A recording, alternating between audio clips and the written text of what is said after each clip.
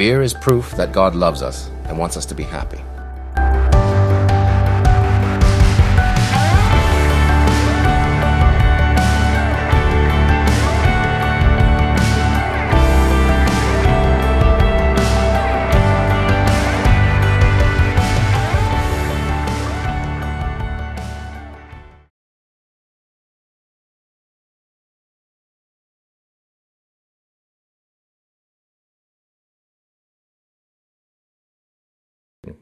All right, just go with it. Welcome back to the Go to Hell podcast. Strong opinions weekly held about Christianity, the church, and beer. I'm your host, Tim Curley, and I'm joined by my co-host, Colton Pierce. Colton, how's it going? It's going all right. I think it's always good on this podcast to know that me and Tim are real, actual people that have real and actual problems. We've been on a hiatus for the past couple of weeks right now, and I mean, it's perfectly just fine to say continuing forward. Just been struggling mental health wise over the past couple of weeks. Just need to get in the habits of making sure that I'm doing what I need to do to take care of my body and my brain. And so it's been tough the past couple of weeks, but we're being optimistic. Things are getting better day by day, working on it, doing what we need to do all right. And so today's been a pretty good day so far, so that's been good to say. And why I say it's May, it's Mental Health Awareness Month. So if you know anybody that's got any mental health issues, show them some love. There's a lot of us out there. So, yeah. How about you, Tim? How you doing? Week was a bit up and down. Didn't really end on a high note, but I can't really go into that. But just people should know too. Things aren't always cherry for the both of us. So struggle with things. Got stuff going on at work. But otherwise things are going pretty well. Yeah, we normally record on a Tuesday, but today's a Saturday. Nice Saturday. Going into Saturday the today. Memorial Day weekend, which we didn't have on the list of things to talk about. I think we should probably talk about that real quick. We'll do beer of the week first, and then we'll do a little discussion about Memorial Day. I know you and I probably are a little less gung-ho than your average American churchgoer, but I don't want to... Is that what you yeah. We can talk about it. Yeah, I think that'd be great. Sitting here, drinking beer, talking guys, dreaming, killing time, living life with some down-home friends. So this week's beer of the week is this one is a winner chicken dinner. First of all, I've already opened it up. It does taste really good. Yes. It's by Barrel Brothers up in Sonoma County. They're in Windsor, which is where our favorite Russian River is headquartered as well. It is called Icy Hops Cold IPA. And the can looks like you are buying Icy Hot. Yeah, it looks like Shaquille O'Neal advertises this. And so you explain all the wonderful little things that are on the can.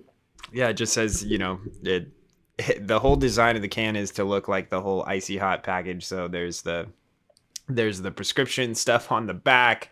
There's, it's extra cold, dry hopped, targeted thirst relief, quick cool formula, icy to cool, hops to refresh, stops thirst at the source. There's directions, adults over 21 years, open one Icy Hops IPA, apply a generous amount to mouth area, drink until thirst dissipates, repeat as necessary. Just really funny. It's really good for, it's a hoppy therapy for thirst, perfect for dry mouth, hoppy cravings, long days, hot weather, hair of the dog, all that kind of stuff. So very well put together can. Love creative people doing fun stuff. And it was a really clever idea. Great job. So, and it's really tasty. So Yeah, I've had this sitting in my fridge, I think, for 2-3 weeks. And I told you, I saw the Icy Hops and thought that was clever enough.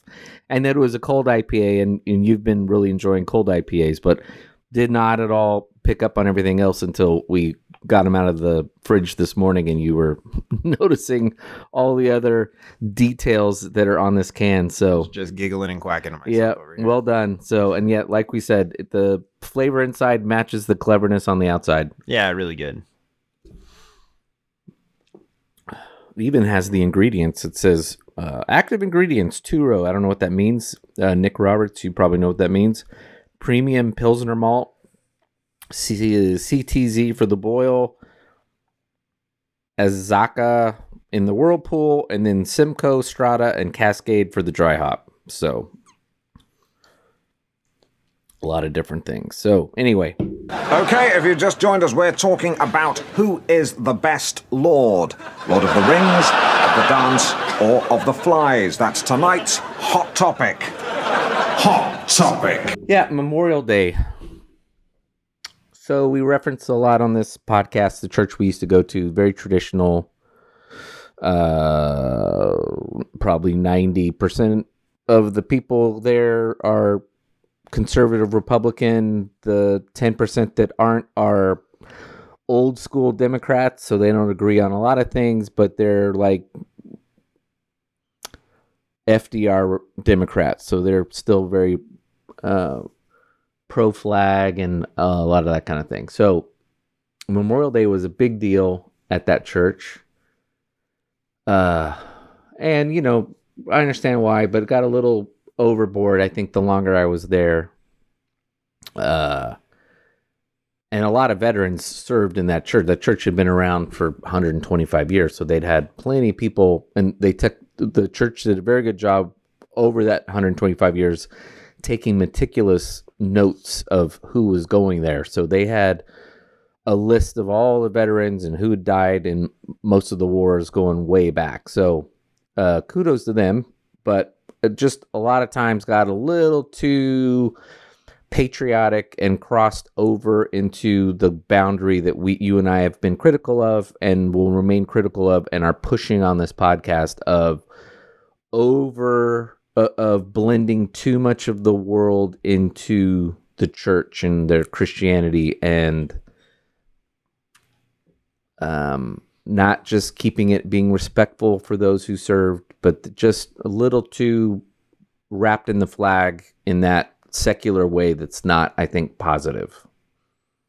Yeah, I think first off, especially as we go into this holiday, and I think that it is good for our nation, for people that are a part of this nation. I think that Nick and I have talked, or not Nick, Tim and I have talked about how you got Nick stuck in my head from Nick Roberts. Tim and I have talked about on the show about how we are extremely proud and grateful, I should say, instead of pride. But we are extremely grateful to be a part of this nation, and that there are a lot of great things that have come out of the United States.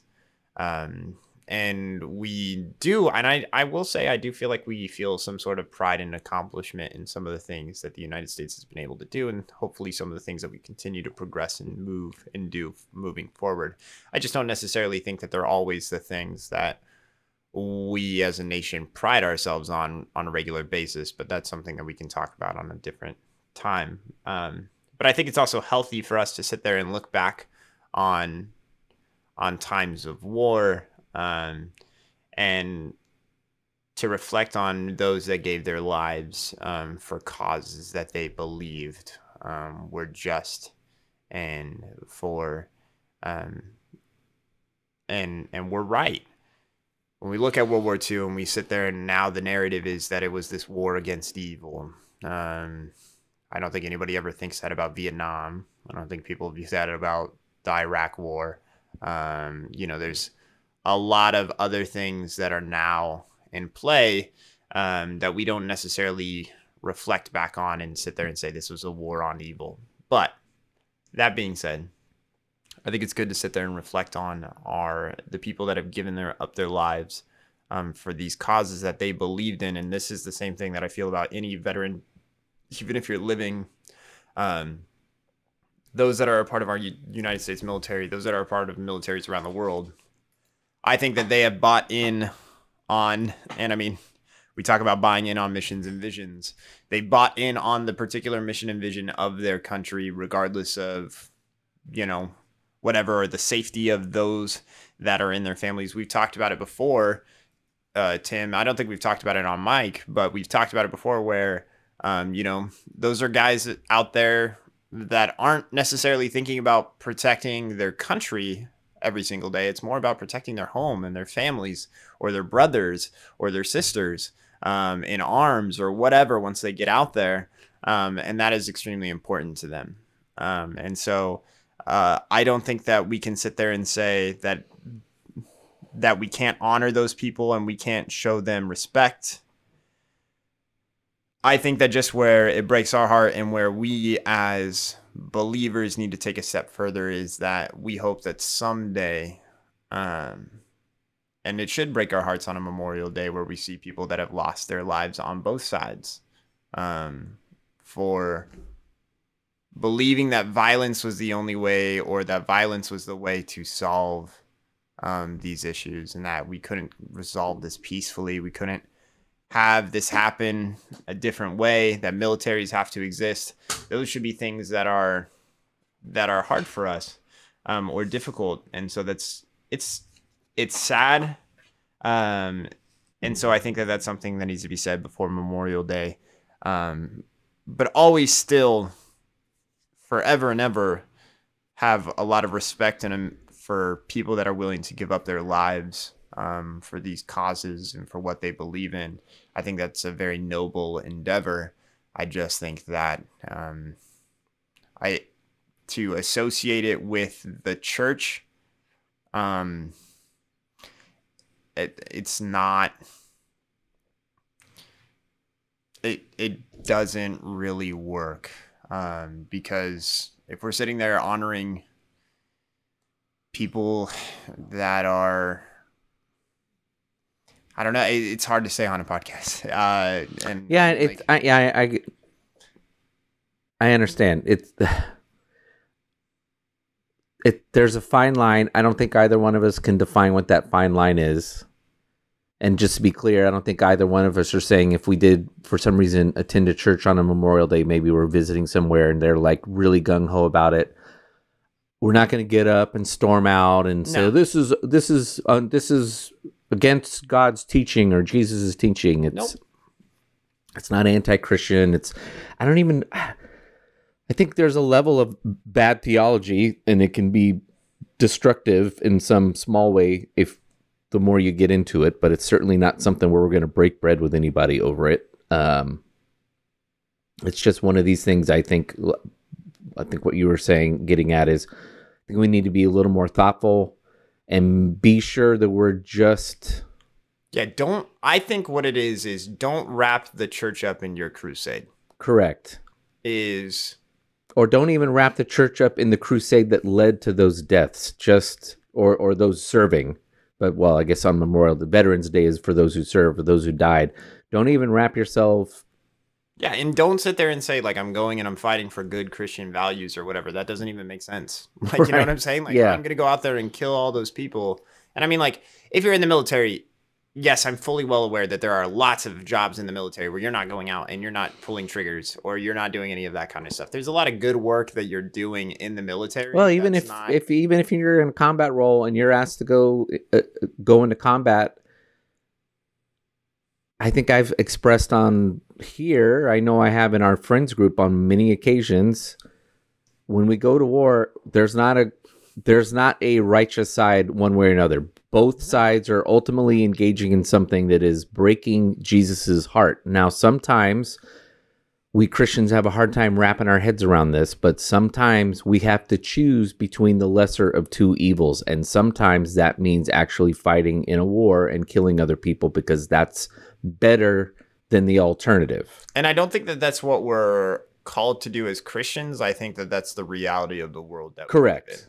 Right, like that. Well, that's what I mean. If you're a Christian and you're serving, particularly in World War II, you didn't have up until Vietnam, you didn't have a choice. You were drafted. I mean, people even in World War II still. But if you're drafted, it's like I can either do this or I can go to jail. So I guess I could go to jail, but what purpose is that going to serve? And I can either shoot this guy or he shoots me. So it's right, like, or shoots my brother, shoots my buddy, or my brother. Or like that's a reality, and that's why, like right now. Here's a line. I think can we agree on this line? Maybe you won't agree on this line. Here's a line. If you're at a Memorial Day service or you're planning one, don't stand up there and have somebody quote John 15:13. No greater love than to lay down one's life for one's friends. Jesus is not talking about going to war and dying for people in war when he's talking about that at all in any way. That is not how to apply that verse. So do not stand up there with an American flag and maybe pictures of young men who recently died in your church, as tragic that is, and then try to drape scripture around that. Again, you're not horrible if you do it, but it is misguided. It's misplaced. That is not what Jesus is wanting us to look at. Yeah, and I mean, and I guess what we talked about before, where it's like, we're not going to storm out on a Memorial Day. We're not going to storm out on a 4th of July. We're not going to do any of that. We see it. I'm not going to go to that church. Like, I understand that it's a reality of our nation. It's a reality. Like, there are different things of propaganda, which we've talked about before on this show. When we talked about the American, we talked about, like, what does it mean when you say the Pledge of Allegiance? Why is there an American flag in a majority of churches across the United States? Why? And a lot of people will tell you, well, it should be there. Like, we're proud of it or whatever. And it's like, okay, but is that what we need? Do we need that sort of national pride, or should we be looking beyond our nation? And so what we're doing in this situation is, again, I'm not upset when it happens. I may roll my eyes. I could be like, okay, like, here it comes. But ultimately at the end of the day, what I would hope from this conversation that we're having, and that if anybody was listening, you're sitting there and you're like, all that I ask is that you question it. You sit there and say, oh yeah, is that really what we as a church or we as believers should be focused on? Because when you take, regardless of what you believe on a church service, if you spend time on a particular thing, then that is emphasizing that this is something that believers or people in the church should be focused on for a particular amount of time. And so if you take time to do this, why? And is that what you should be focused on? You should do this with every single part, right? We've talked about it with worship, a couple weeks ago. We talked about, is this what we really should focus on with our worship? Is this what we should focus on with our sermons? Is this what we should focus on with this? You should be questioning every step. And this is one of those things. On particular holidays, hell, go to Christmas and question the Advent candles. Like, sit there and be like, why do we take time for this? And if you sit there and you question this particular thing, you're going to not find, you could find, like, you could pull up this verse in John and take it out of context and say that this is what it's talking about, but you will not find, if you really dig at it, a reason to do this. You'll find that this is embedded in American culture. It's not embedded in Christianity and honoring those people, and understand that it's an American holiday, not a Christian one. Perfect example of that at the old church. And again, I'm picking on the old church because they're examples I have. Yeah, we go to an Anabaptist church and they're like really not into that. Yeah, so. But the old church we were at, we had a new young executive pastor come in. He was truthfully trying to shake things up, get people out of their old ways. And he very intentionally, he didn't take down an American flag, but he chose not to put up a very large American flag that would have basically been the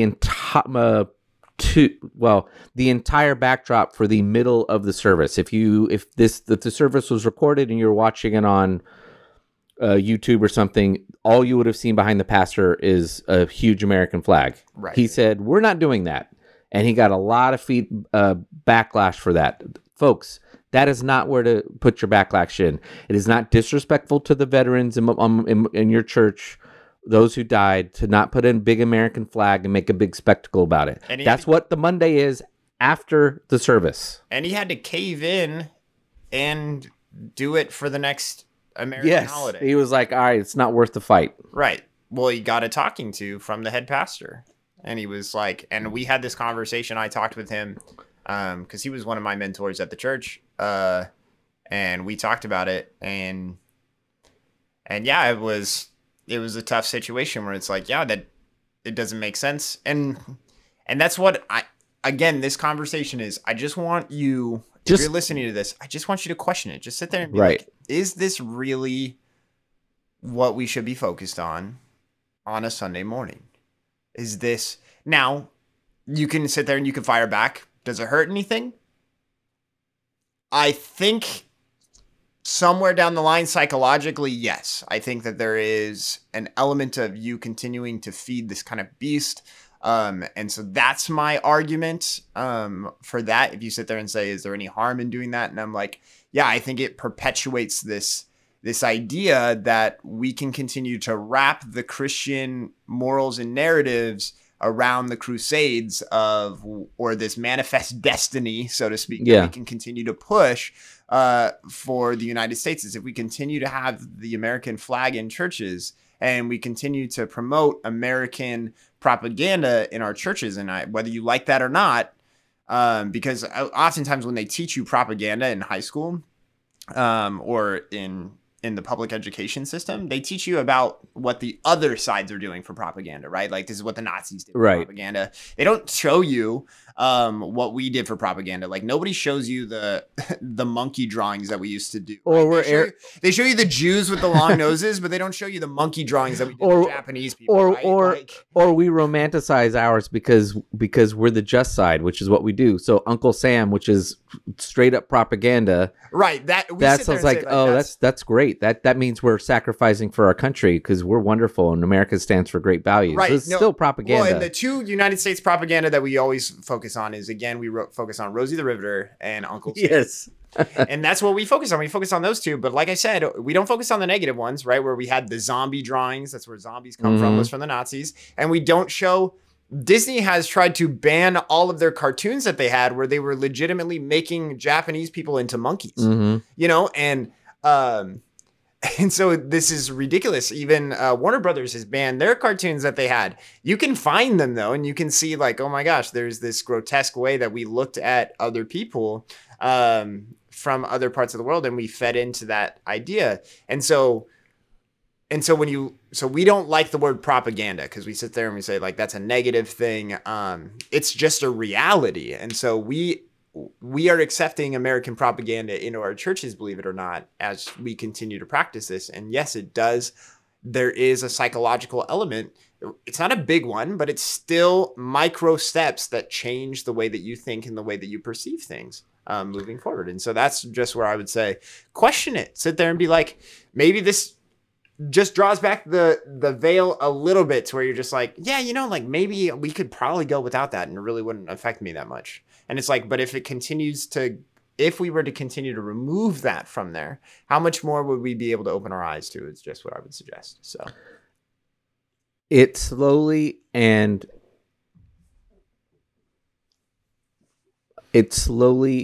detracts us from the mission and vision that we talk about every week. We as believers have a mission and a vision, and it distracts us from our core values. And those core values are being Jesus-centered, and being Jesus-centered doesn't have anything to do with what we've been talking about for the last 5 minutes. I'm sorry. I mean, Jesus loves everybody who served and died, but he loves everybody that served and died on the other side too. Correct. So, speaking of Jesus-centered, we're going to take a minute when this episode drops, we'll be somewhere in probably around 45, episode 45. We should probably do a banner podcast when we get to 50. Maybe we'll have Andy come on and we'll talk nonsense for an hour. So when we started this podcast, we spent a lot of time criticizing the church for trying to explain why people were leaving the church. And then we've spent additional time on some other podcasts pointing out other reasons why people leave the church. It's a regular thing. But the core reason for this podcast, and I think we're going to try to be more intentional about it moving forward. You'll probably hear us talking about it much more intentionally than we have, is we want people to simplify their faith, get rid of things that are distracting them, again, from the mission and the vision, core values. Those things aren't necessarily evil, but shed those things that are a distraction and get back to a simpler, Jesus-centered faith. because I think it's easier to follow. I think the things that we add on to our faith that we've added for 2,000 years, the church is just slowly over time for various reasons, whether it be because they're adopting pagan temple rituals in order to attract people to go to church, or just people come up with new ideas and interpretations that they think are explanations for something Jesus says in there. And rather than it just be like, this might be an explanation for what he's meaning, it turns into some new dogma that defines Christianity. And if you're outside of that, then you aren't a true believer. And the church, let's be honest, folks, for 2,000 years, we're coming up on 2,000 years, the church has been divided pretty much the entire time, unfortunately. I mean, it's when we're not talking after the scripture, it happens right away. We've mentioned several times on this podcast, the Jewish-centered and the Gentile-centered folks have a schism, and they come to an agreement, but I don't know that there was really I don't think really Acts or anywhere else does it talk about whether or not the Jewish-centered folks really agreed with it. I think they just went on their separate ways, but still thought Paul and Barnabas's interpretation was incorrect. We have schisms within the church. Some of the letters that are written in the New Testament, some of the books, what we call them books, they're dealing with little fights going on in the church, and then they just blossom and blossom and blossom, and then they explode with the Reformation. And rather than the Reformation being a new idea disagreeing with Catholicism, this new Protestantism itself splinters into countless groups of people who tell other Protestants they're wrong. And all we've done for 2,000 years is figure out not only how to tell non-believers they're outside of the group, but tell fellow believers they're outside of the group. We need to get away from that. Yeah, I think. And even though we've been critical of other Christians quite a bit on the podcast, I want to reiterate, because maybe I haven't been crystal clear myself. I won't speak for Colton, but hear me now. When I am critical of other Christians, I am never saying they are outside of the faith because of what they believe in. I think they are leading to other people maybe not being a part of the faith, or they're guilty of telling other believers they're outside of the faith. But what I want to do is to, with an open hand, extend to them and say, let's focus on the thing we should all be agreeing on, make it that. And then you can go have discussions about the things that you disagree that don't matter, but let's all agree that we're all under the same tent and not focus on the things we disagree about. Yeah, I think I want to sit there and say, yeah, I agree with Tim. Like, we sat there and said, we've told people on this podcast to go to hell. And like I've said before, when we've told those people to go to hell, we're like, we really want them to grow, and we hope that they have grown. And the same way that we've grown, we've talked about our growing experiences, and we still feel like we've got ways to go. I think that if you've listened to this and you've questioned us and you haven't left questions, that's kind of sad. But if you do have questions, and you sit there and you say, you know better than us and that kind of stuff, or you are like, I don't agree with you there and those types of things, that's okay. Because of whatever background that you have in your faith and those types of things, that's totally fine. Again, all we want to do is just have this conversation, to possibly get you, kind of what I said about the Memorial Day services. I just want to get you thinking about some of these other thoughts that could exist, outside of the ones that maybe you've been focusing on for so long. I think Tim said, we're getting back to this simpler faith. And if you listen to our Mere Christianity, you'll know that C.S. Lewis talks about how our faith can't be simple But what he means by that, and why we talk about mere Christianity, because again, he still says mere Christianity, so implying that it is something that's simple, right? There's a simple, basic element to Christianity. Is really what we're talking about when we say simplify it, is get rid of all of the other crap. There's just, with our religion, or with our faith, is how I prefer to say it, is there are things that are making it religious, where there are things that you are being forced to practice that aren't important or not necessary. And so therefore it's making things more tedious. It's making things more difficult. It's making you hate certain people, like certain people that you may not necessarily need to hate or like. It teaches you to do this or to do that, which actually conflicts with scripture, because that's not necessarily this or that. And so what we're saying is you need to get rid of a lot of that other crap. Let's go back to those basics.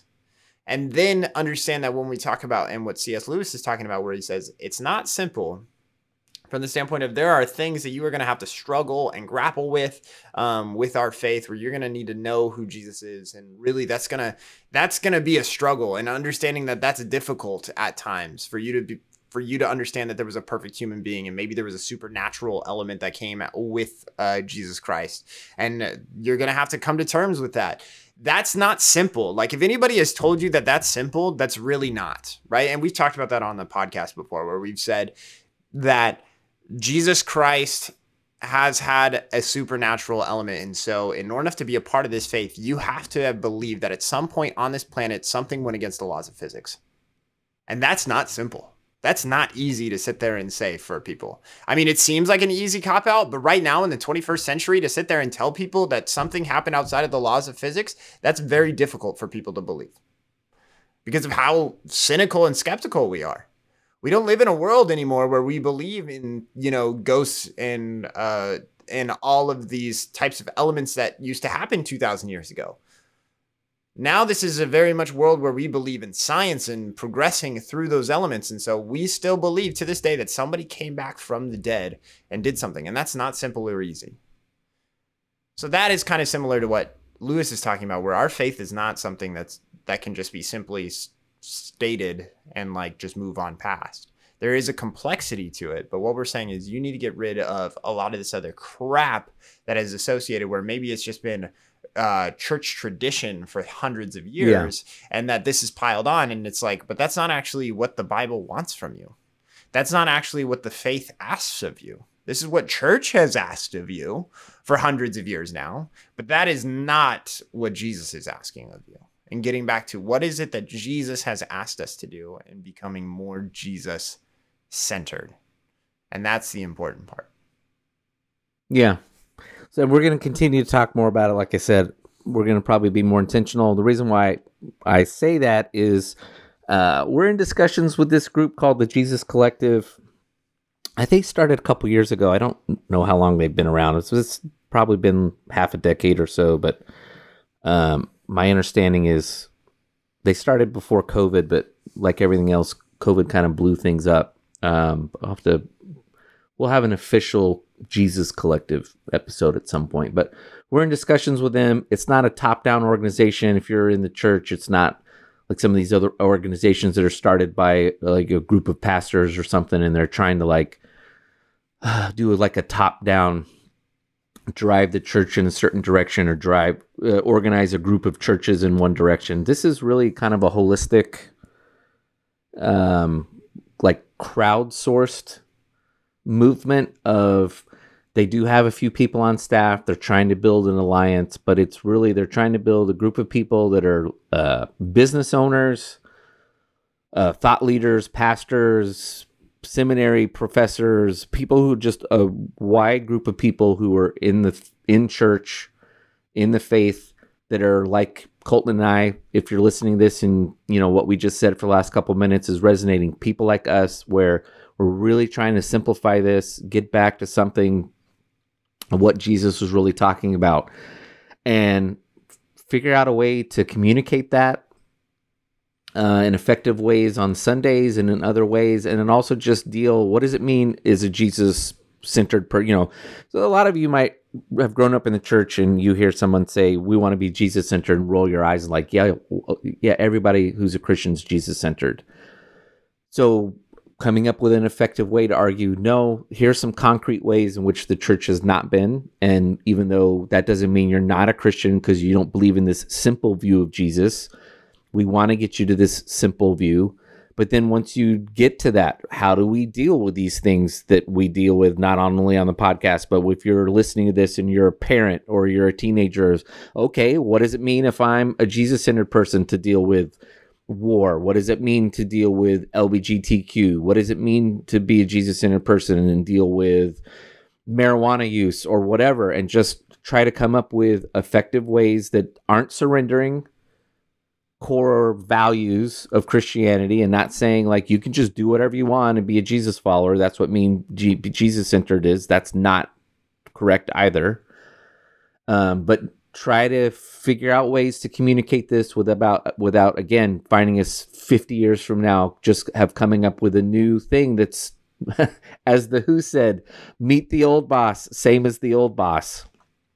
But also, as I mentioned earlier, as this movement we hope grows, it grows in a way that is being open-handed and very respectful to those believers who are more traditional and aren't open to this way of just making it clear we're not trying to start a war here. And in fact, we need to figure out a way where your quote unquote traditional side and our quote unquote new way can work together to navigate this culture that is no longer quote unquote Judeo-Christian. And how are we going to be most effective in doing that? And it will not be effective if we have the Greg Boyds of the world who are part of the Jesus Collective movement. And again, not to pick on people, but the John Pipers of the world openly warring against each other in essays in Christianity Today, which is, if you're not familiar with that, it's like the Time magazine of Christianity, or openly fighting on television networks, or openly fighting in YouTube videos and podcasts. And that's not what's going to happen. And, so that's going to require both sides to come together. But I think Colton and I are animated to be possibly involved, officially involved in some way with this group so that we feel like we can effectively communicate what it means, not just to be critical of this is not correct, Right. but have a more positive message of we can clearly communicate what a Jesus centered believer is and what that means and how does that mean in your life and what other people who are getting into this movement are finding as well. So Well said. Yeah, I think, and especially I think it's good right now for us to reflect because Tim says we're getting close to our 50th, but we're also like 2 or 3 weeks out from doing this podcast for a whole year. So, Yeah. And just a good spot for us to reflect, where we can sit there and say, what do we want from this moving forward? We knew what we started with, and we continued to grow from there and have topics to continually discuss. But what can we do to continue to be thought-provoking and challenging and moving forward? Because this is something that we enjoy doing, and this is something that we want to continue for the long term. And how can we continue to positively impact those around us and those that we work with on a regular basis and those that listen to us on a regular basis, to where we can sit there and challenge you every single day or every single week, to sit there and be like, hey, this is something that you should be thinking about this week. And, this is something to wrestle with and struggle with and really get back to that simplicity element and challenging that way of thinking, which I feel like we've done over the past year. yeah, But just making sure that we're intentional with it. And, I think it would be really awesome. So looking forward to partnering with these guys, and seeing kind of where things go from here. So. all right. Item number 1. I'm going to read a quote first.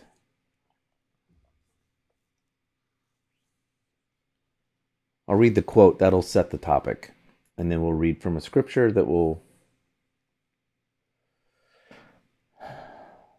give us guidance as to what he's talking about. So there's a school, Christian college near us, Colton, Fresno Pacific. Why don't you describe it? Fresno Pacific is my alma mater. They are a Anabaptist university. They were founded by Mennonites in our area. They wanted to start a Christian college, and they're actually a lot of the family is a lot of the Russian Mennonites that came over trying to escape Stalin's regime and that kind of stuff, and so they founded this school in Fresno. It's a really interesting school. It's good. It's just, again, if you're unfamiliar with Anabaptists, like what our buddy Andy keeps thinking that we Yeah, he thought I thought he was kidding, but no, he truly thought we were making that term up. So we should probably do a podcast on Anabaptism versus. Yeah, and just kind of what that means. Like, if you don't know those schools of thoughts, Anabaptists, again, and I think that Mennonites are a good way to kind of it's an extreme version to sit there and look at, but that's where you can just kind of reflect on that and just be like, oh, okay, like that. It's kind of like a more westernized version of a Mennonite, so to speak. So they're a university that's here. They do a lot of Christian colleges, or they do theology. They do a variety of different stuff. I went there for my educational degree. I'm actually a liberal arts major. But as a part of the school, you have to take Bible classes. That's fairly standard. They don't require you to go to church and that kind of stuff. A part of the Bible classes is you do have to go attend a different church other than one that you attend on a regular basis, and you have to like give feedback and that kind of stuff. But for the most part, it's just a small Christian college in Fresno, California. But it's very widespread at this point.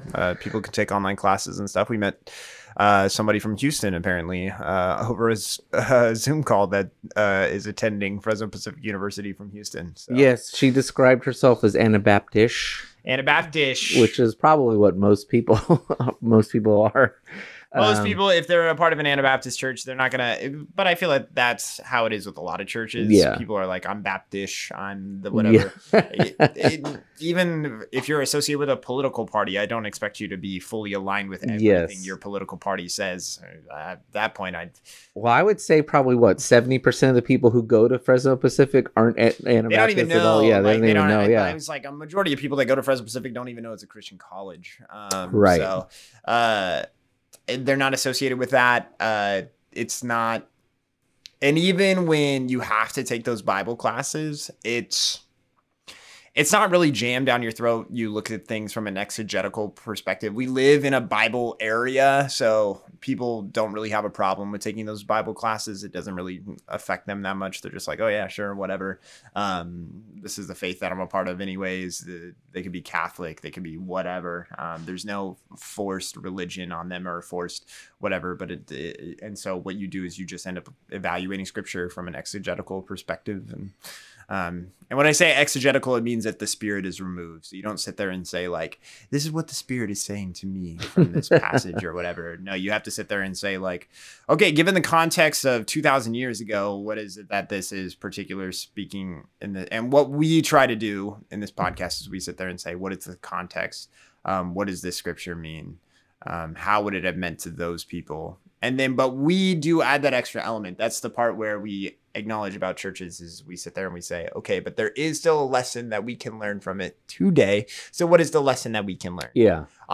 But reflect on what it meant back then in order to dictate what we learn now. And don't sit there and think that Jesus was speaking to you today. Correct. Don't just like jump all the way to 2,000 years in the future. But he's God and he can have 20 different interpretations. Sit there and think about what he was telling to those people and then learn the lesson from what those people were supposed to learn from that lesson. That's the lesson you should be learning.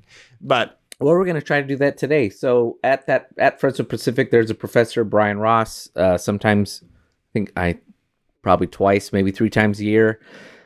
He preaches at the church we go to, Neighborhood Church in Visalia. He was there last year and did a wonderful sermon, so we're going to kind of steal from him. I'm going to steal a quote and then the verse he was talking about, and we're going to talk about it. So his quote was, according to Jesus, you should be afraid of your own twisted potential. You should be afraid of the ugliness that you could unleash on yourself and others. So just, we've talked about it before, where before we get started, Tim and I usually debrief and we're like, okay, what are we talking about tonight? I didn't know we were starting with this one for this afternoon. I was like, you had said we were talking about something else. So I'm like, oh, okay, we're unpacking that one right now. No, you're fine. I just was like, I didn't know which one we were starting with. Then, so this is what we're starting with. Okay. So we're gonna read now from Mark 7. Where is he getting this from? He's drawing it from Mark 7. Jesus makes an interesting declaration that I don't think, again, sometimes Colton and I make declarations about not really hearing something in church very often. And it's based on our personal experience. Maybe if you're listening to this, you've heard it before, it's been emphasized, but this is not something that I had heard emphasized in quite a while, or maybe when I was younger, I slept through it being emphasized. I'm not sure. So Mark 7, starting in verse 5. So the Pharisees and teachers of the law asked Jesus, why don't your disciples live according to the tradition of the elders instead of eating their food with defiled hands? He replied, Isaiah was right when he prophesied about you hypocrites, as it is written, these people honor me with their lips, but their hearts are far from me. They worship me in vain. Their teachings are merely human rules. You have to let go of the commands of God and are holding on to human traditions. And he continued, you have a fine way of setting aside the commands of God in order to observe your own traditions. For Moses said, honor your father and mother, and anyone who curses their father or mother is put to death. But you say that if anyone declares what might have been used to help their father or mother is korban, that is, devoted to God, then you no longer let them do anything for their father or mother. Thus you nullify the word of God by your tradition that you have handed down, and you do many things like that. Then he continues, and this is the important part. Listen to me, everyone, and understand this. Nothing outside a person can defile them by going into them. Rather, it is what comes out of a person that defiles them.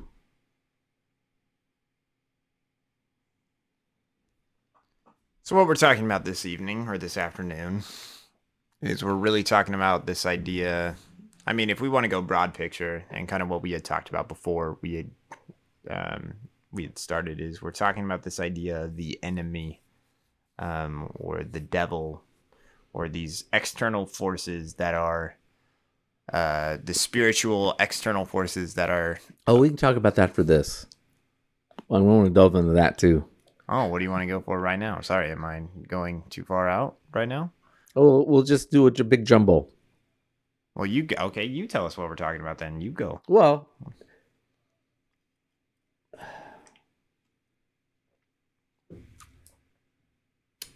let me follow up with how Jesus he says that, so I don't want that to be misconstrued as something who's not familiar with Jesus' teaching might take that as, okay, well, then I can do whatever I want when it comes to other things. He says, for it is from within, out of a person's heart, that evil thoughts come. Sexual immorality, theft, murder, adultery, greed, malice, deceit, lewdness, envy, slander, arrogance, and folly. All these evils come from inside and defile a person. So,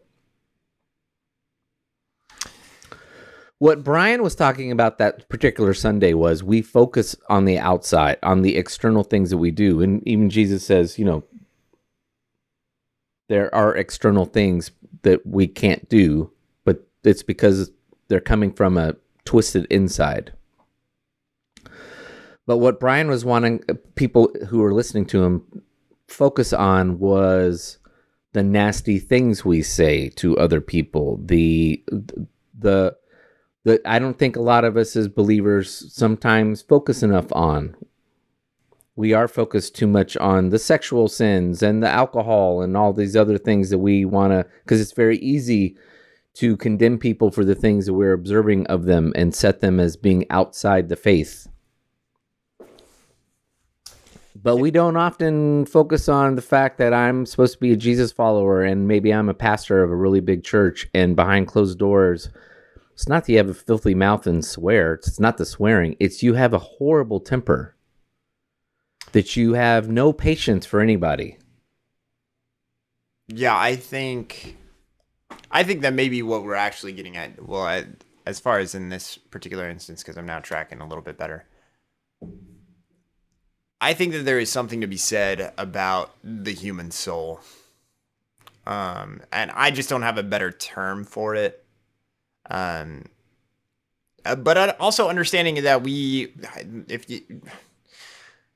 have done so much work with developmental psychology. We know how the way that you were raised, based off of the treatment that you got as a child, based off of the types of parents that you had. We can sit there and say what type of child you're going to grow up to be. There's this thing called an ACE score where we can talk about whether the traumatic events that you experience as a child will dictate how successful you're going to be later on in life. And there's a variety of different things that we can sit there and dictate based off of the way things have been for you. But regardless of that, and again, we also started this podcast by talking about, like, there's mental health out there, that these are things that you need to be able to get help for and understand. But there is an element of self-control always. And I hope that we have hit this enough on this podcast, but I will probably never, ever stop talking about it, because understanding that the scripture is not talking about how we should be thinking of other people. It is how you should be reflecting upon yourself. I'm not sitting there saying that you sit there and like, woe is me, I'm a terrible human being, blah, blah, blah. That's not what it is. No. It is, I've messed up. How can I correct this? I've messed up here. How can I correct this? And if you're sitting, and Jesus has given us plenty of opportunities to where he sits there. And this is where I think that this is a better scripture for this, where he sits there and says, if you think that you are blameless in the elements of adultery or whatever, what about the times where you have lusted after a woman in your own heart, right? And what he's talking about is what is going on in your brain? What is going on in, what I'm saying in this instance, in your soul? Are you keeping your soul? Are you continuing to feed your soul with elements of disgust, anger, hatred towards other people? And eventually those things seep out. And yeah, there could be lots of pressures that you're experiencing, and those things come out during those times or whatever. But really understanding, do you actually see the best in people, or do you not? There's ways that we are constantly sitting there, and I think that television is terrible for this. I think movies can also be really bad. I think that there is YouTube videos. I think that there are things going on where you are susceptible. There's so many people that are susceptible out there to corrupting this soul that they have, and just letting garbage come in and letting it sit there and fester, and eventually garbage is able to seep out. And it's a beast that you continue to feed, and understanding that our soul is something that you should protect. It's something that you should guard, to kind of keep yourself from these negative thoughts, these or these bad ones, right? Where, like I said, where, if you have hatred towards somebody, that's the same thing as murdering someone in God's eyes, as far as this is somebody that I have loved, and they are dead to you in your mind, but they're not dead in real life. But that's like the same thing.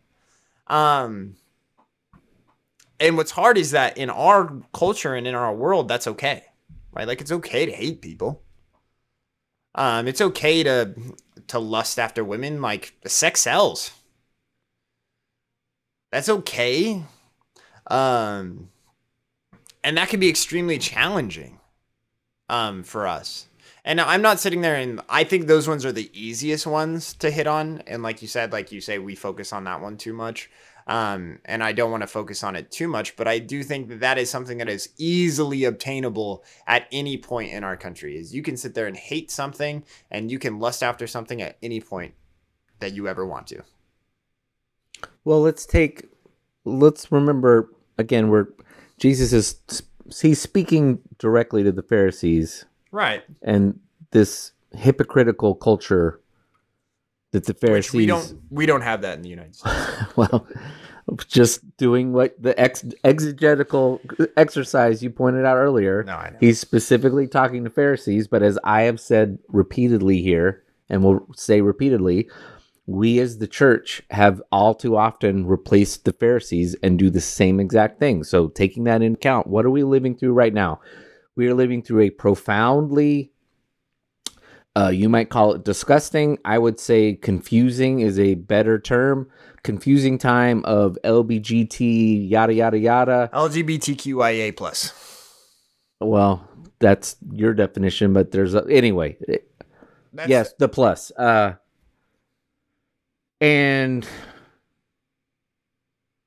what nasty things are coming out of the church's mouth, whether it be public leaders or what you're saying out of your mouth as a parent to your kids because they're exposed to this at school, what is coming out of your mouth, which is no different than, hey, your disciples eat with the wrong hand because in Middle Eastern times you were not allowed to eat.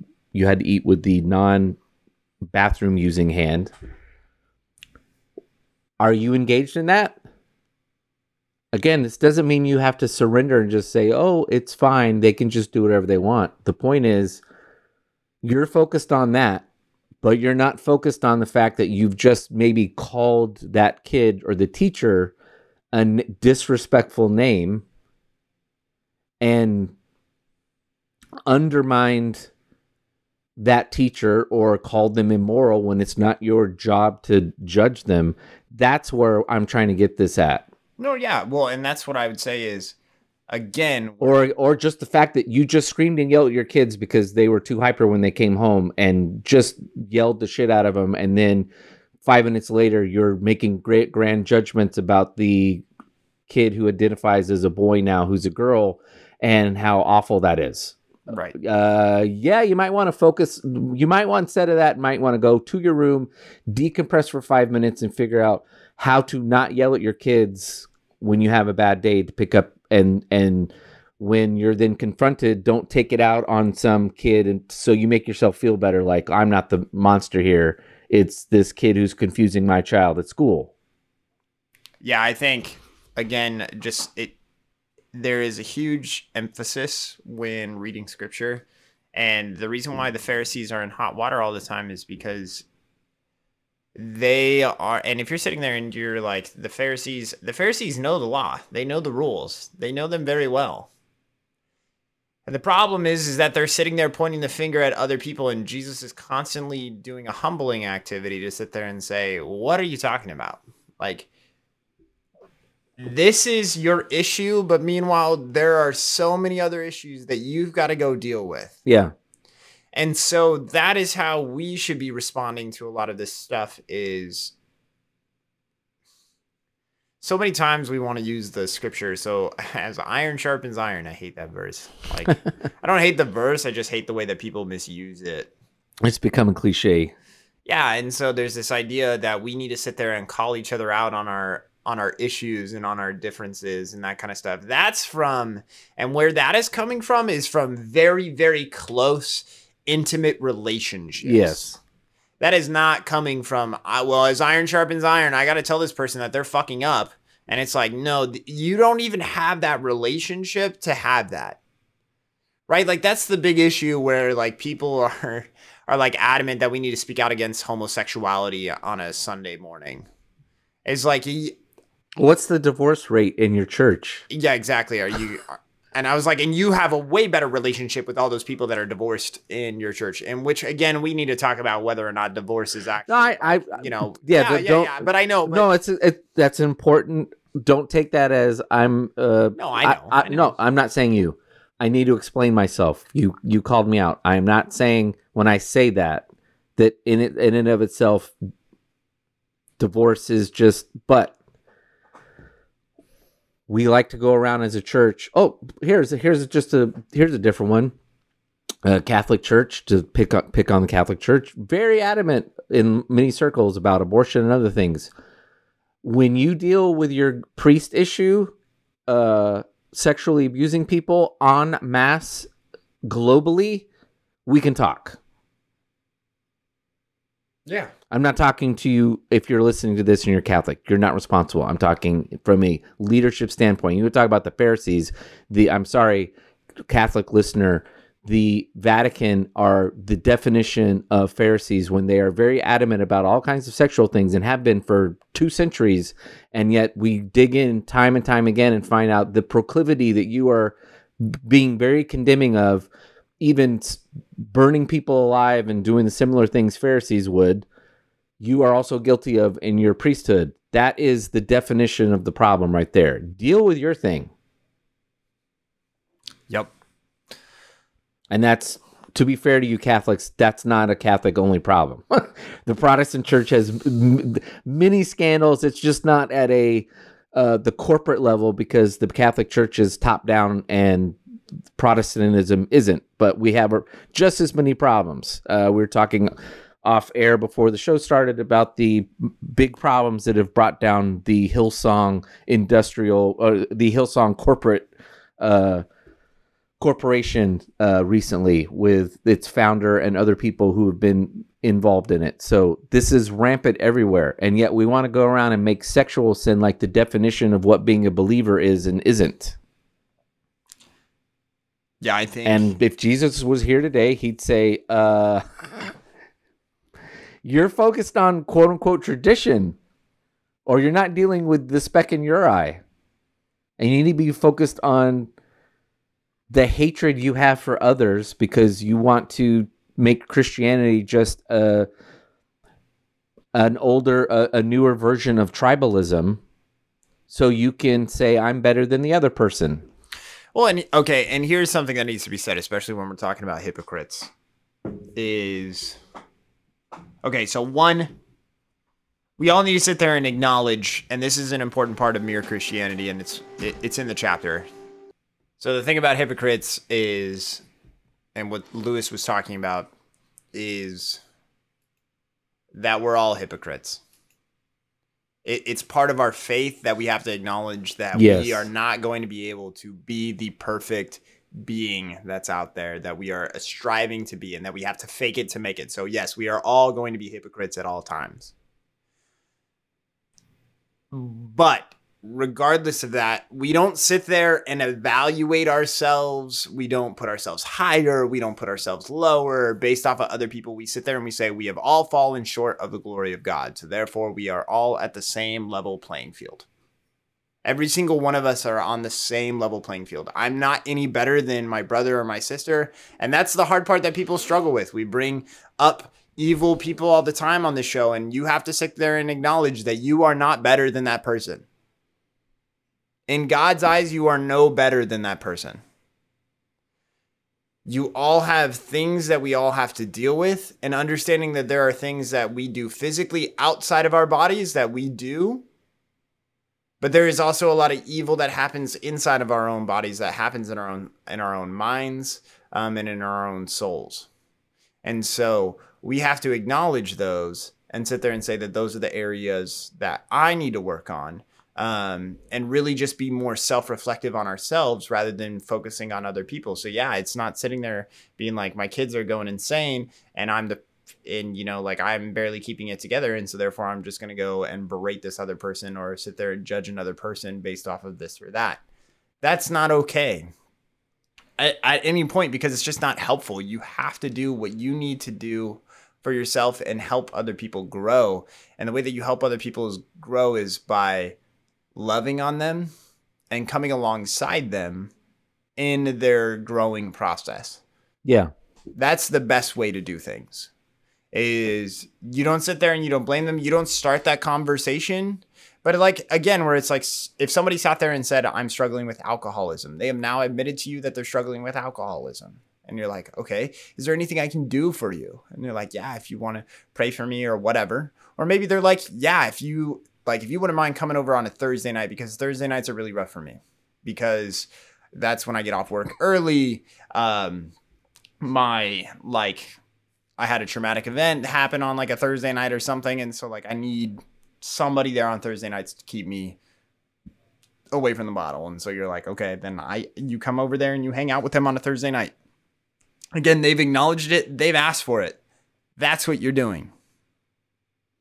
You're helping them where the needs that they need met. And don't get me wrong, there are not people out there that are not everyone out there. And this can also be kind of a bad example because not everybody has their life together enough to recognize signs or issues that can cause like these types of things.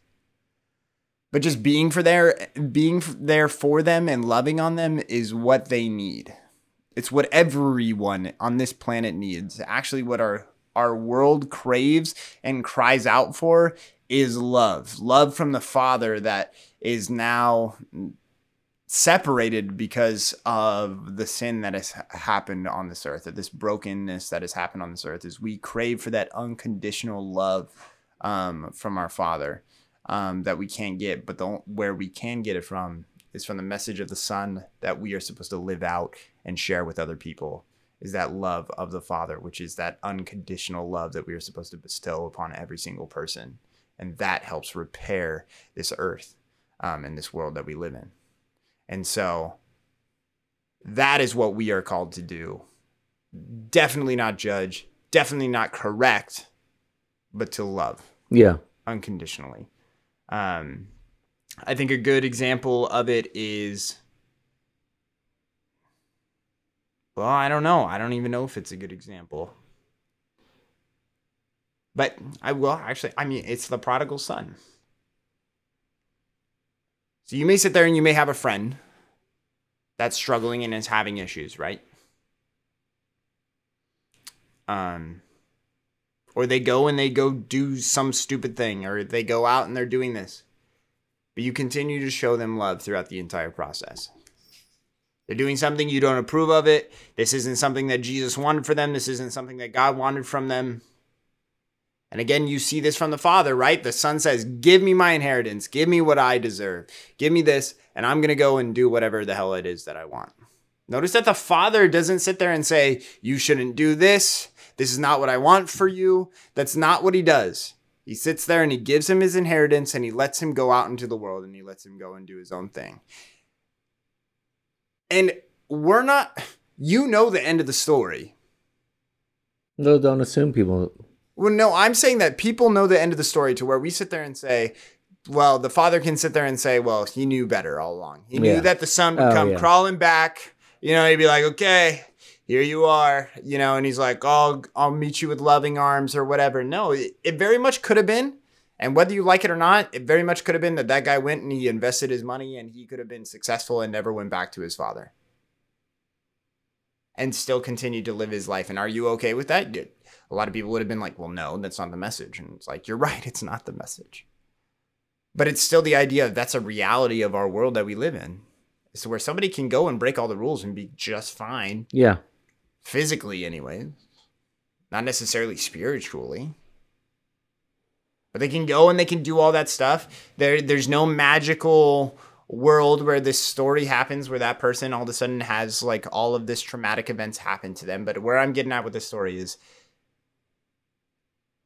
again, this is where I get frustrated with the iron sharpens iron bit. Is that's not what the Father does. Instead, the Father continues to allow them. And then when the Son sits there and says, I've messed up, then we sit there and we show the same love that the Father did. And we say, that's okay. We love you. And welcome back. Every single time. That should be our response. It's not sit there and tell them what they're doing wrong. It's not poke them. It's not, do all this. No, it's simply,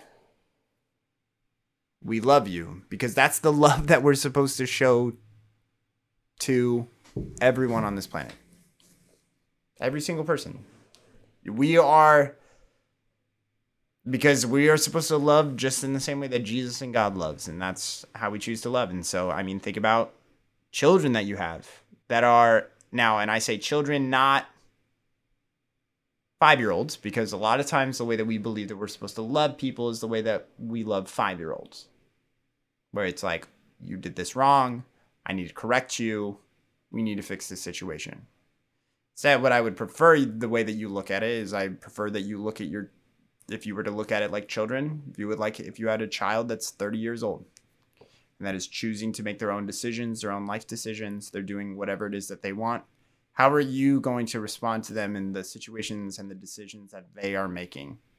Are you dictating everything that goes in their life? With your friends and your family, is that how you're supposed to love them? Is that how God has asked you to love them? And I don't think so.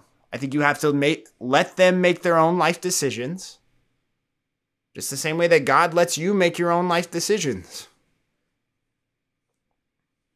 Yeah, I think all too often Christians have mishandled that over 2 millennium and disowned someone for some various thing, like the son's drunk, or the son just doesn't believe, or the son's gay, and there's this severance of a relationship because you don't live within the circle I've drawn of what is acceptable behavior, right?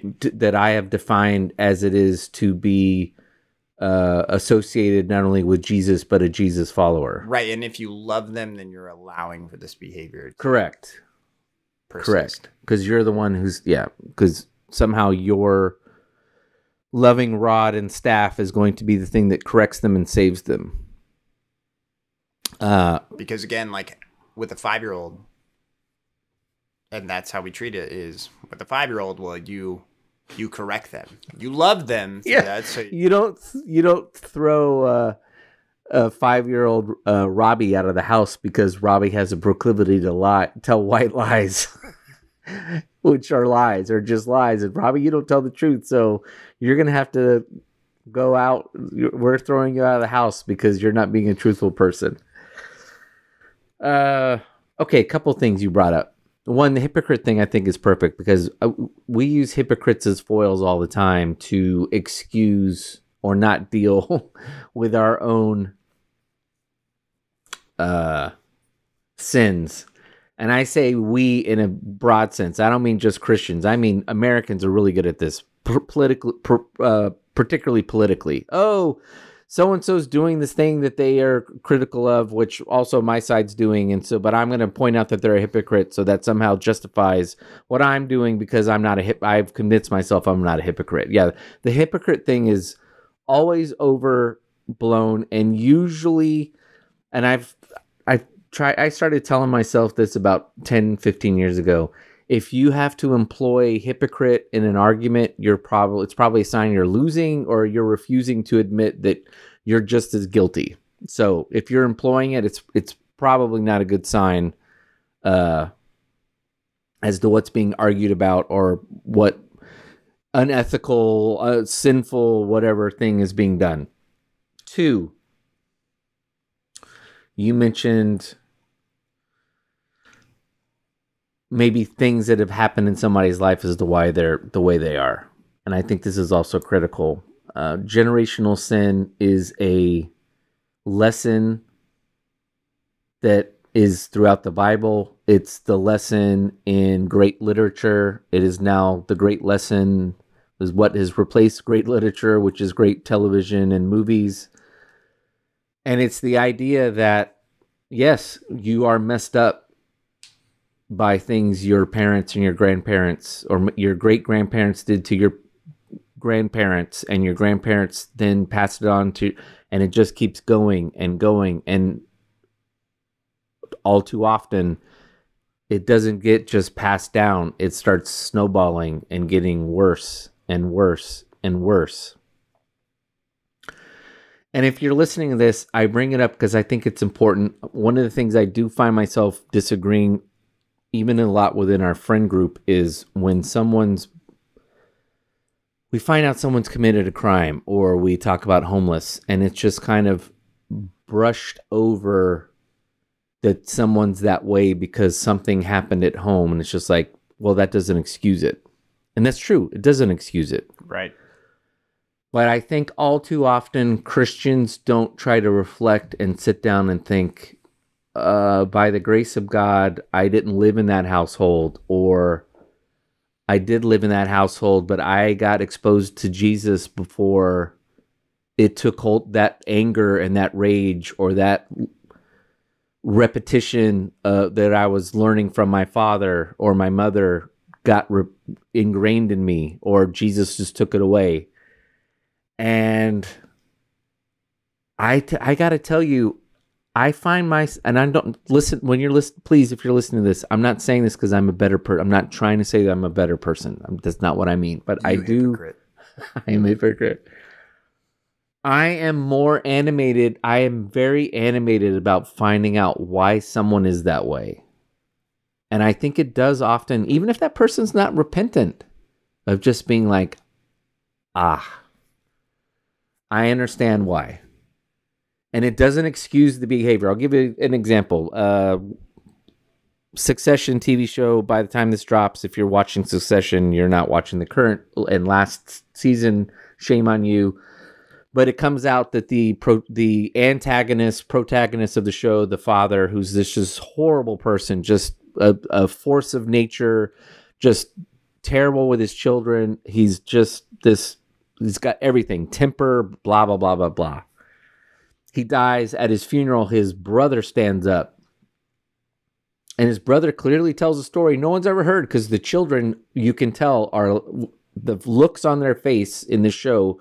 These actors are very good at portraying like, that's why dad was the way dad was. And what does he tell? He tells a story of they get sent from the UK to America to escape the bombing. They're put on a ship.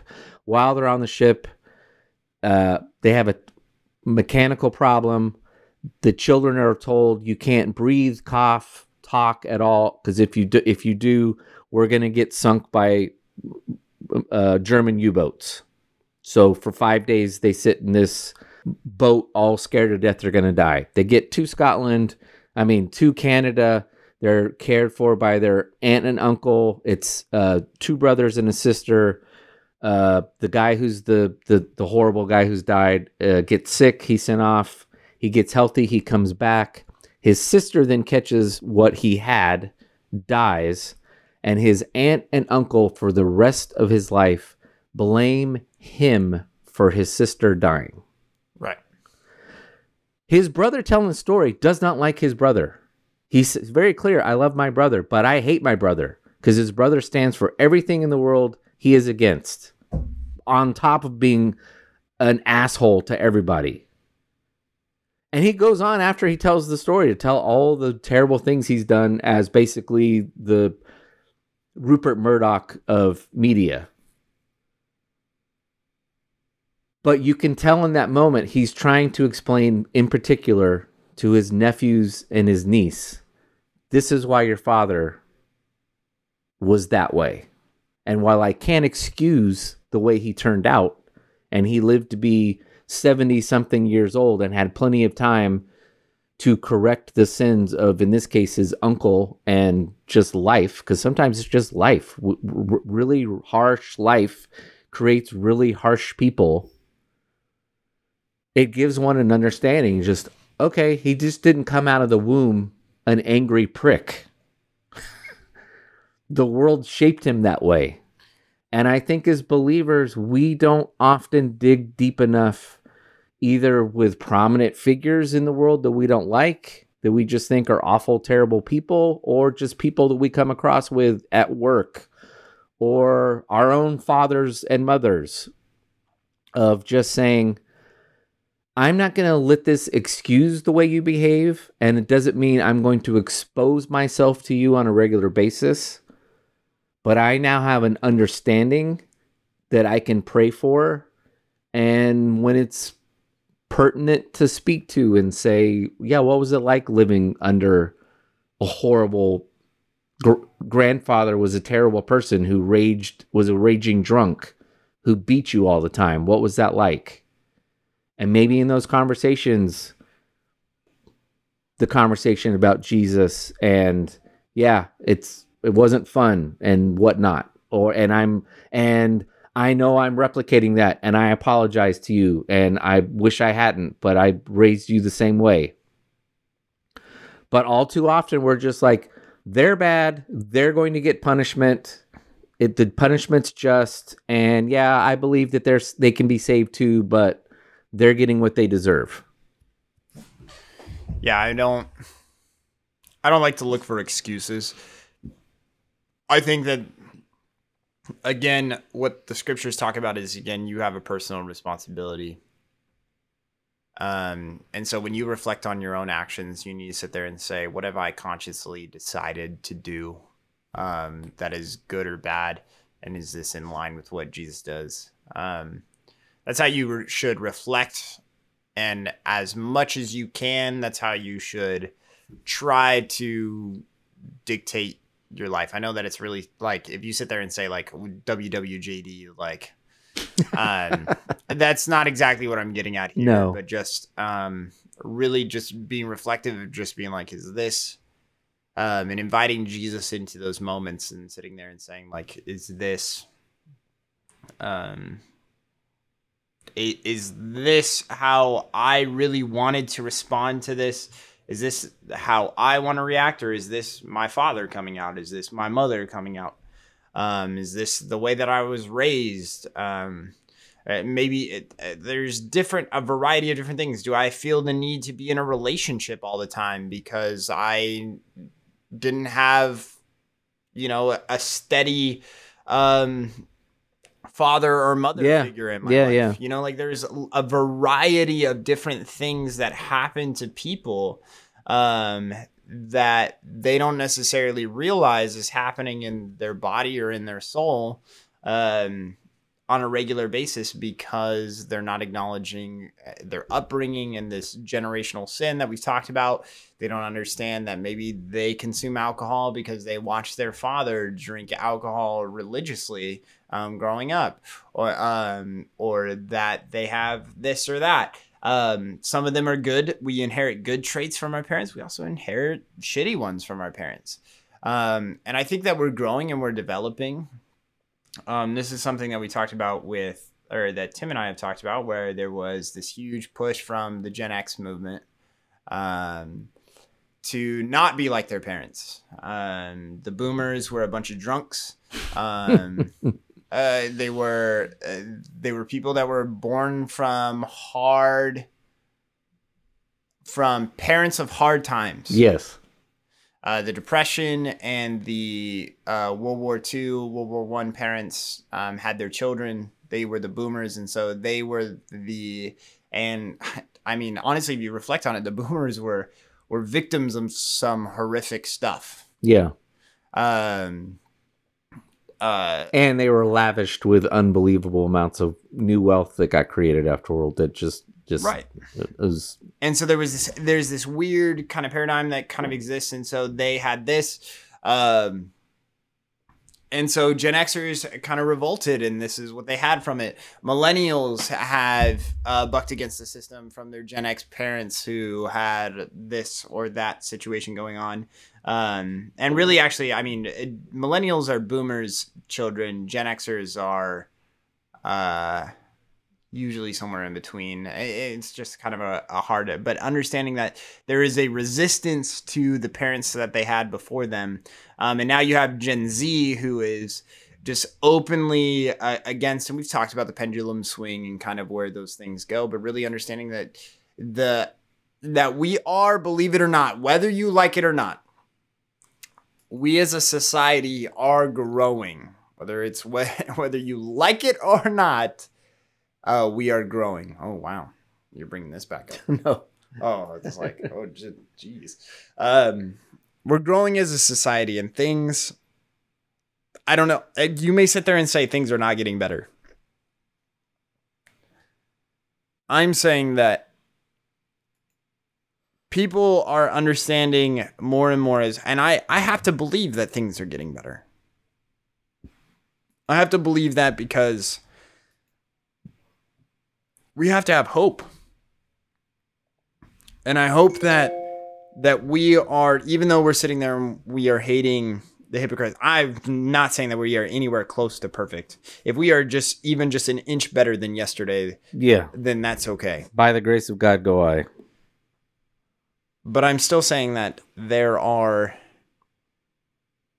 when we're talking about this subject and we sit there and we talk about these hypocrites and stuff, I want to challenge anybody that listens to this podcast that you need to sit there and reflect on yourself first instead of sitting there and blaming all of these people and sitting there and saying that these and come from a place of understanding. When you sit there and you look at all of this stuff, there are things that you may not have experienced growing up, right? This is where people have an issue with critical race theory, and it's like, but I'm sorry for anybody that is white, American. You don't know what it was like, and I say this emphatically. You do not know what it was like, growing up in the 80s. As an African American in urban areas. I'm not saying that everywhere across the United States that you're going to sit there and have these issues or whatever, but you don't know what it was like growing up as an African American. And we can't sit there and say that I do know what it's like based off a history textbook or based off of what I can see or whatever. But if you're there, who do you idolize? Who do you look up to in those situations? Do you sit there and do you look up to Ronald Reagan in the 80s? Do you? Do I? Yeah. As an African American young kid in the 80s, I know do you you're sit talking there about. and look up to Ronald Reagan? No. And so already that's totally something completely different, because if you grew up in a suburban neighborhood in the middle of the 80s, and it seems like Ronald Reagan's saving your life. Yeah. And so again, understanding that, okay, so already that shift, there's that difference. And where do you continue to grow from there? When people in Chicago are not supposed to make it past the age of 25, do you not think that their life perspective is going to be completely different? Sorry, and when I say people in Chicago, people from South Central Chicago Yeah. do not have a life expectancy over the age of 25. Do you not sit there and think that their frame of mind and their perspective on the world is completely different than yours when you're thinking that you're going to die at 80 years old? Yeah, and if you're listening to this and you're thinking, well, they're not living to 25 because of their own actions, that's not the way to think of it. That's not the point. Yeah, but but that's also the point. Is where? Well, I mean, like, it's not the point, but that's also part of the question. Where it's like, it feeds into the nihilism of I'm not going to live past 25, so why do I care? yeah, why the fuck would I care? None of you would do that either. I kid you not. I had a kid in my class in my first year of teaching. I had a kid in my class, had a degenerative bone disease. Kid was not going to make it past 24. What was going to happen? He was already in a wheelchair. Kid was not going to be able to, after the age of about 19, his body was not going to be able to support itself. He would not have been able to lift his head. Right? And this kid was an asshole. Nobody liked this kid. But here's the thing. And we, like, as teachers, we're sitting there and we're like, why the hell was this kid even in school? Right. He's not going to make it past 25. Yeah. Why does he need an education? Yeah. This kid should be going and doing whatever the hell he wants. Yeah. Because the education doesn't fucking matter. Like, it's, it's like an opportunity to be around kids or whatever. And it's like, yeah, we sit there and we project that on them because we're like, well, you got to still treat it like you're going to live to 80. Right. But it doesn't fucking matter. And that's the part where it's like, again, if anybody sits there and says, well, it's self-induced in Chicago, it's like, no, but you don't understand the psychological element of sitting there and saying, I'm not going to make it to that. Why does it matter? I live for today because I'm not getting tomorrow. Yeah. And drugs help with today. Gangs help with today. And it doesn't matter what happens tomorrow because I'm going to be dead tomorrow. So. And so if you sit there and you judge those people based off of that without understanding and not coming from a place of understanding, then you're missing the whole point. You're missing the whole point. Focus on yourself. But also at the same time, while you're focusing on yourself, try to do some research and understand what it is that's going on with other people around the world. and understand. Yeah, well, instead of just being focused on large parts of urban Chicago are Sorry, that feeding on itself. No, but it's a perfect example. Baltimore is the same. yeah. We can just say, well, they're doing it to themselves, but what got them to that place? And again, And often it's not one thing. It's not somebody's tax policy or someone's social policy. It's a myriad of bunch of things, both social and cultural and government or private sector. Who knows? But it's not just. You can't get to the point where it's just like these groups of people are acting. They're acting in a savage way. Just let them. Leave them to their own devices. It's not helpful. no. It's not our job to go in there as Christians and go and try to save them either. But just as Colton and I have been saying, is some level of perspective. I mean, that's similar to, I think, those of us who are more inclined to be involved in the homeless thing. It's like, what's leading this? It's not just people decide. We had tens of thousands of people a couple years ago decide, hey, you know what I want to do is just live it on the streets. Right. This isn't like a hobo from the Depression. There's nothing romantic about it. If you're a woman living on the streets, it's a statistical certainty that you've been sexually abused multiple times while you're out on the street. Right.